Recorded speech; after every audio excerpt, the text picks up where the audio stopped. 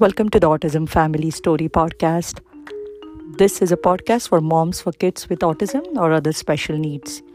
In this podcast, you will get to learn different strategies to help your own kids with autism, which I have personally learned over the years in raising my son who is on the autism spectrum.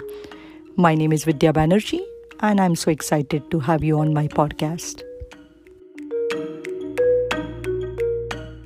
64 of the Autism Family Story Podcast. In today's episode, I will be speaking about how to look for a good ABA therapy center for your autistic child. ABA stands for Applied Behavior Analysis. It is the science of behavior.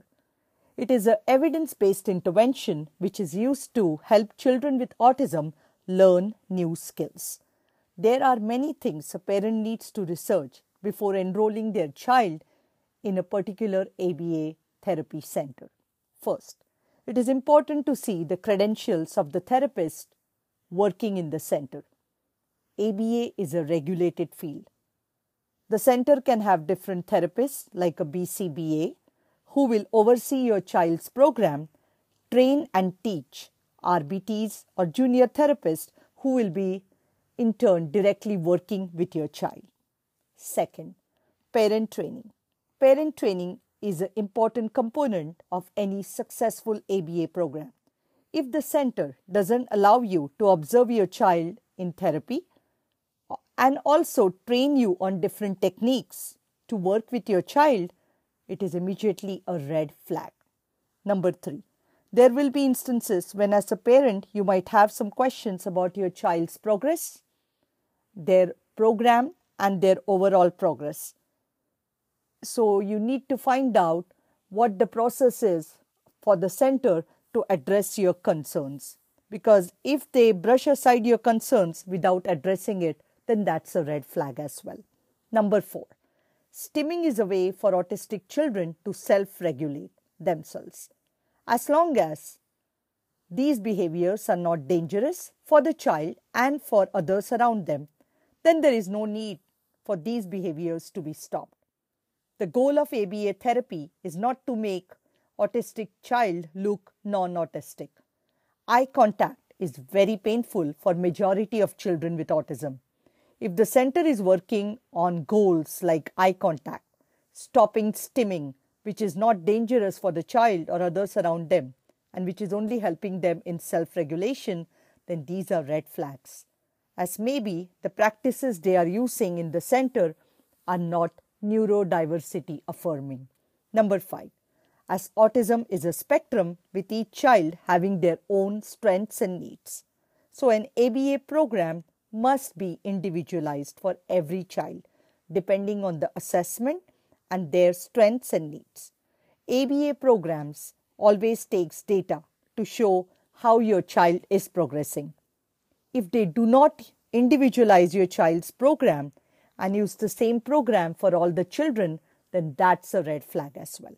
Number 6, ABA therapy uses the principles of positive reinforcement to teach different skills. Compliance must not be the goal.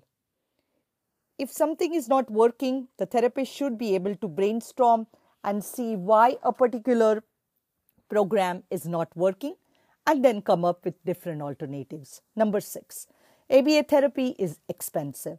It is very important to be clear about the cost of the therapy and the sessions before you start the program. Number 7, ABA therapy is not only done at the table. It can be and should be done in different settings, in different environments, with different therapists and different materials. This is called generalization, which is a very important part of the program. ABA therapy has got a lot of negative vibes these days. It's true in the past, many autistic individuals have not had good experience with ABA. We need to listen to their concerns and these are valid. But ABA therapy is evolving and changing. Parents should not just listen to blanket statements and disregard a therapy altogether. They must do their own research and then decide if ABA therapy is going to be beneficial for their child, which in most cases is, and also consider all the points which I have discussed in today's episode to look for a good ABA therapy center for their child. Once again, thank you for listening to my podcast. If you like my podcast, leave me a rating and a review in Apple Podcast, Good Pods, or Spotify. This will help my podcast reach more autism parents. I will continue to share lots of strategies which I used with my son over the years in our journey on the autism spectrum. I also have a blog called autismfamilystory.com, which I started in 2019 to help other parents who are just starting out this journey or who may be already on this journey. I also do have an Instagram and a Facebook page with the same name, Autism Family Story, where I share lots of information, videos to help other parents starting out in this complex journey in the field of autism. Please do listen to my podcast and subscribe and share with your friends and family so they can benefit from it. Thank you for listening to my podcast today.